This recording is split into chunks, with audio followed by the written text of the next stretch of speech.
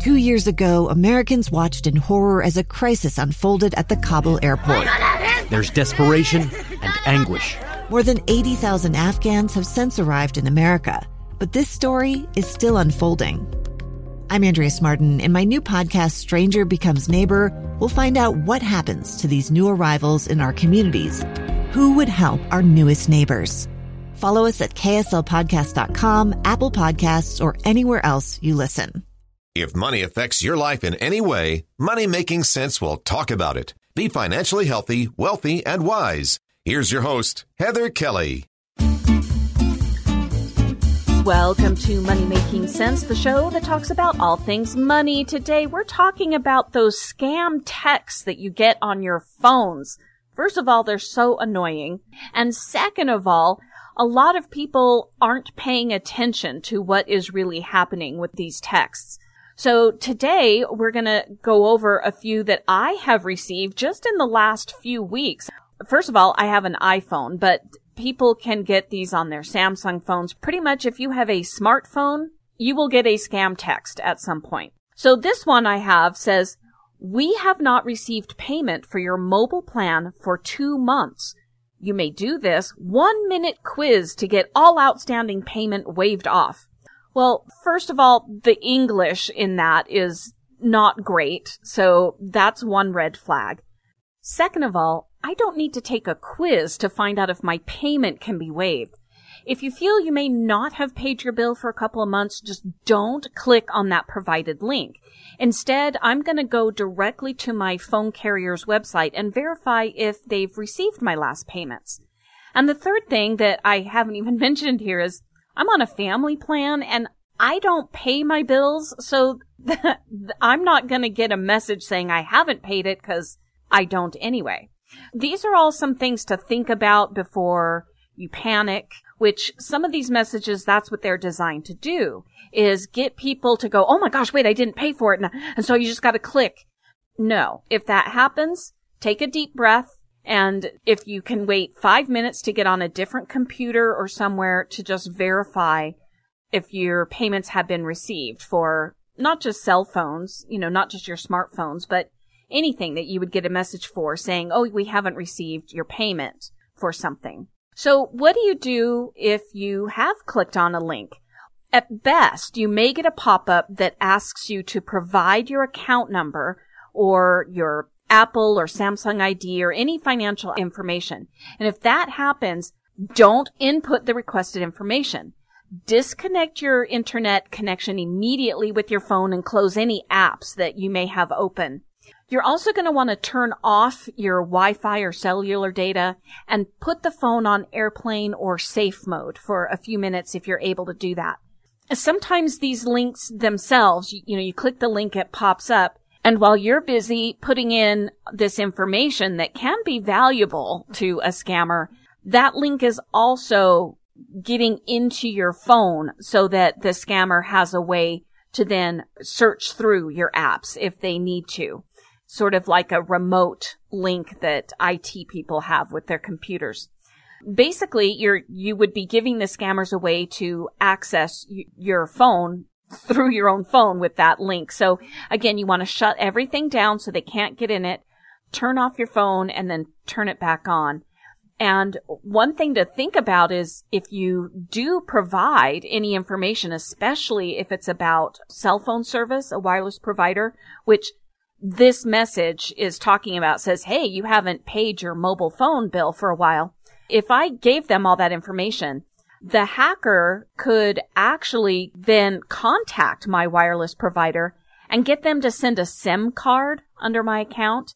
And then the scammer would be able to use that SIM card to get into every other app that I have on the phone. And if those apps have my bank information, email, scammers love email. So if I have my email on my phone, they could very easily access that.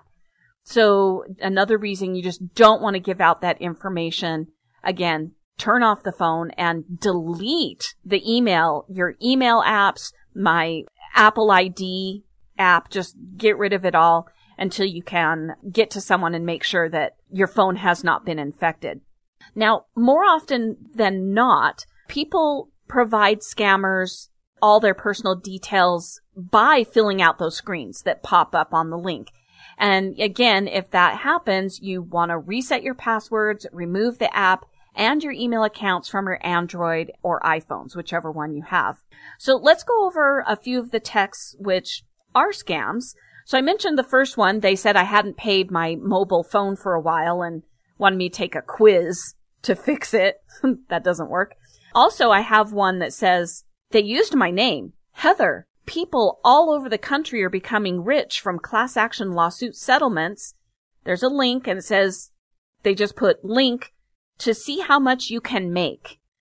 I don't know if anybody has received notices in the mail about class action lawsuits that are out there, but usually what happens is Yahoo. I had a Yahoo Mail account way back in the day, and they were breached. It was a pretty major breach several years back, and a lot of personal information was hacked by scammers. So there was a class action lawsuit filed by some Yahoo account owners, and Yahoo is in the process of making some type of financial settlement. Now that settlement could be, $10 by the time all is said and done. But Yahoo provides to the lawyers the names of all of their account holders. And that's why you will sometimes get a letter or a postcard, but it will state Yahoo class action settlement. So if you were a member or an account holder with whatever class action is happening, you would know that.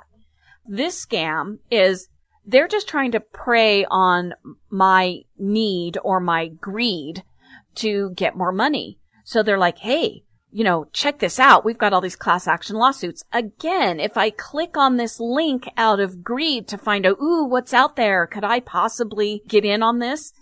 Something could be downloaded onto my phone that would give them access. It may pop up one of those windows that says, just give us your name and your address and what's your bank? And we'll just send you all that money into your bank account. Yeah, we're not going to do that.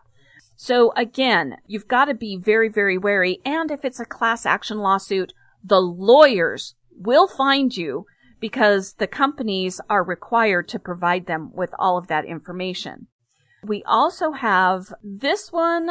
It says, Heather, in case you missed our last communication, well, yeah, I've never had a communication from these people. Our offer is still on the table. We're very interested in buying your property in an all-cash transaction. He says, and to view our most up-to-date bid, I think you'll like what you see. Again, they're preying on my greed. Well, how much is my house worth? What could I get for it? Even if I'm not thinking of selling, they are preying on my curiosity and possible greed motives. So yeah, I'm not clicking on this link because at best, something could get downloaded on there, some malware that I might be able to clean up, or they just want to get access to my email, because scammers love email so that they can send out stuff to your contact list, because when you receive an email from your contact, you generally trust that. And so in those emails, it'll say, hey, my friend Laura, I really liked this and I want you to take a look at it. And you click on it and then they now have access to, Laura's computer, my friend. So again, do not click on links. They can get access to emails. And even in the emails, a lot of times people save correspondence with people via their email. And in those emails, it could have financial information. When I got a loan to buy my home, I saved, not now, it's gone now somewhere else, I've offloaded it.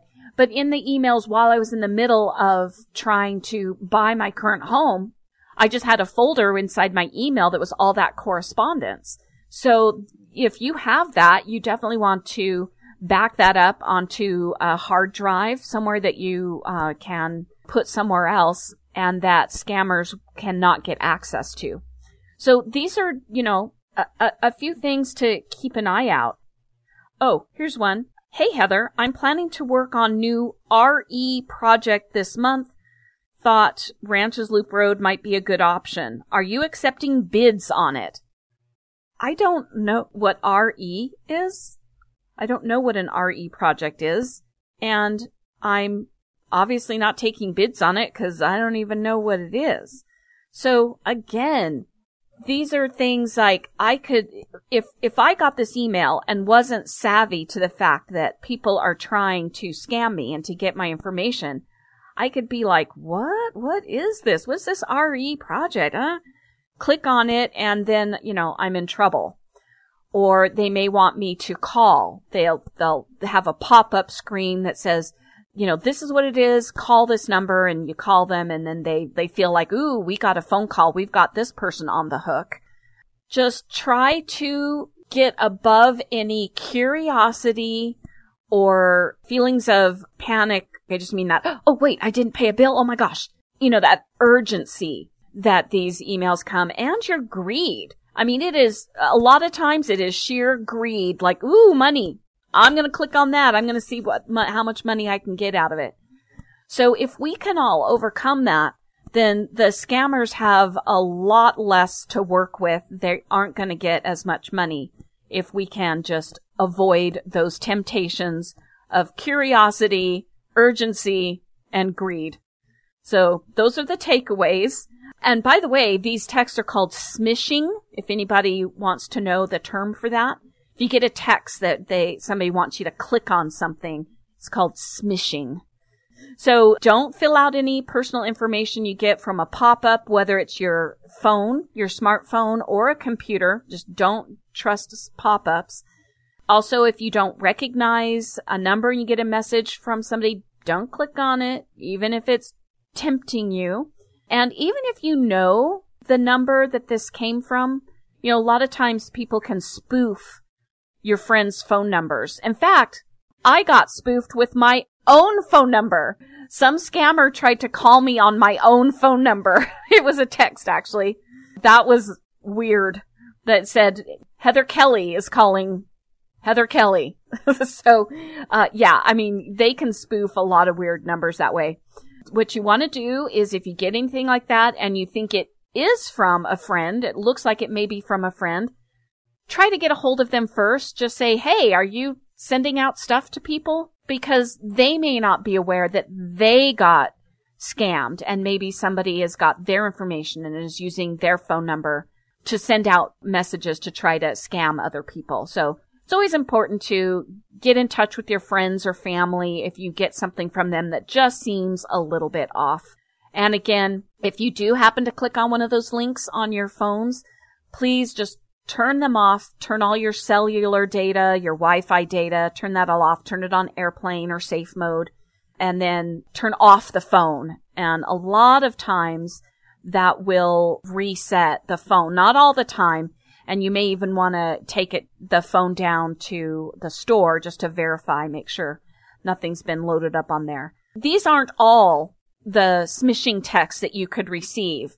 I just wanted to give you some examples of what comes in and look at the pattern. Every single one of those patterns was designed to get my curiosity up about how much money I could make.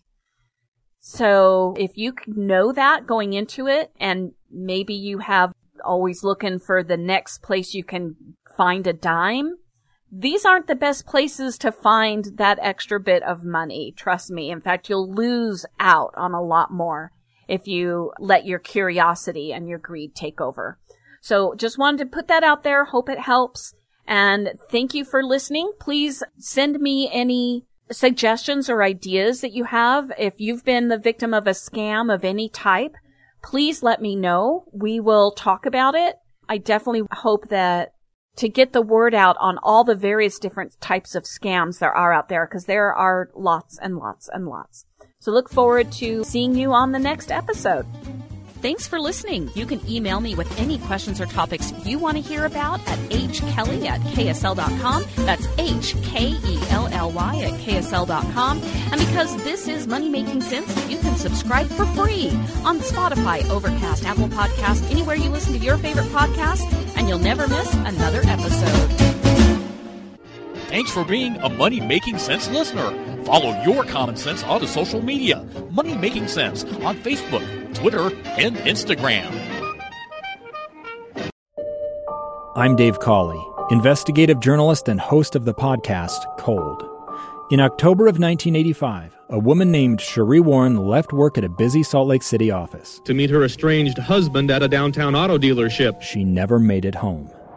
Sheree's car surfaced weeks later in Las Vegas. In the parking lot of a hotel casino. No one knows how it got there. Strange. It was strange. Both Sheree's estranged husband and her boyfriend raised suspicion for investigators. I kind of thought that he might have done something. But no arrests were ever made. In Cold Season 3, we dig into double lives, make new connections in the case, and examine the difficulty raised by reasonable doubt. We want answers just as much as anyone else. They have creeps like that now too, so nothing's changed. That's the new Cold Season 3, The Search for Sheree, now available anywhere you get your podcasts.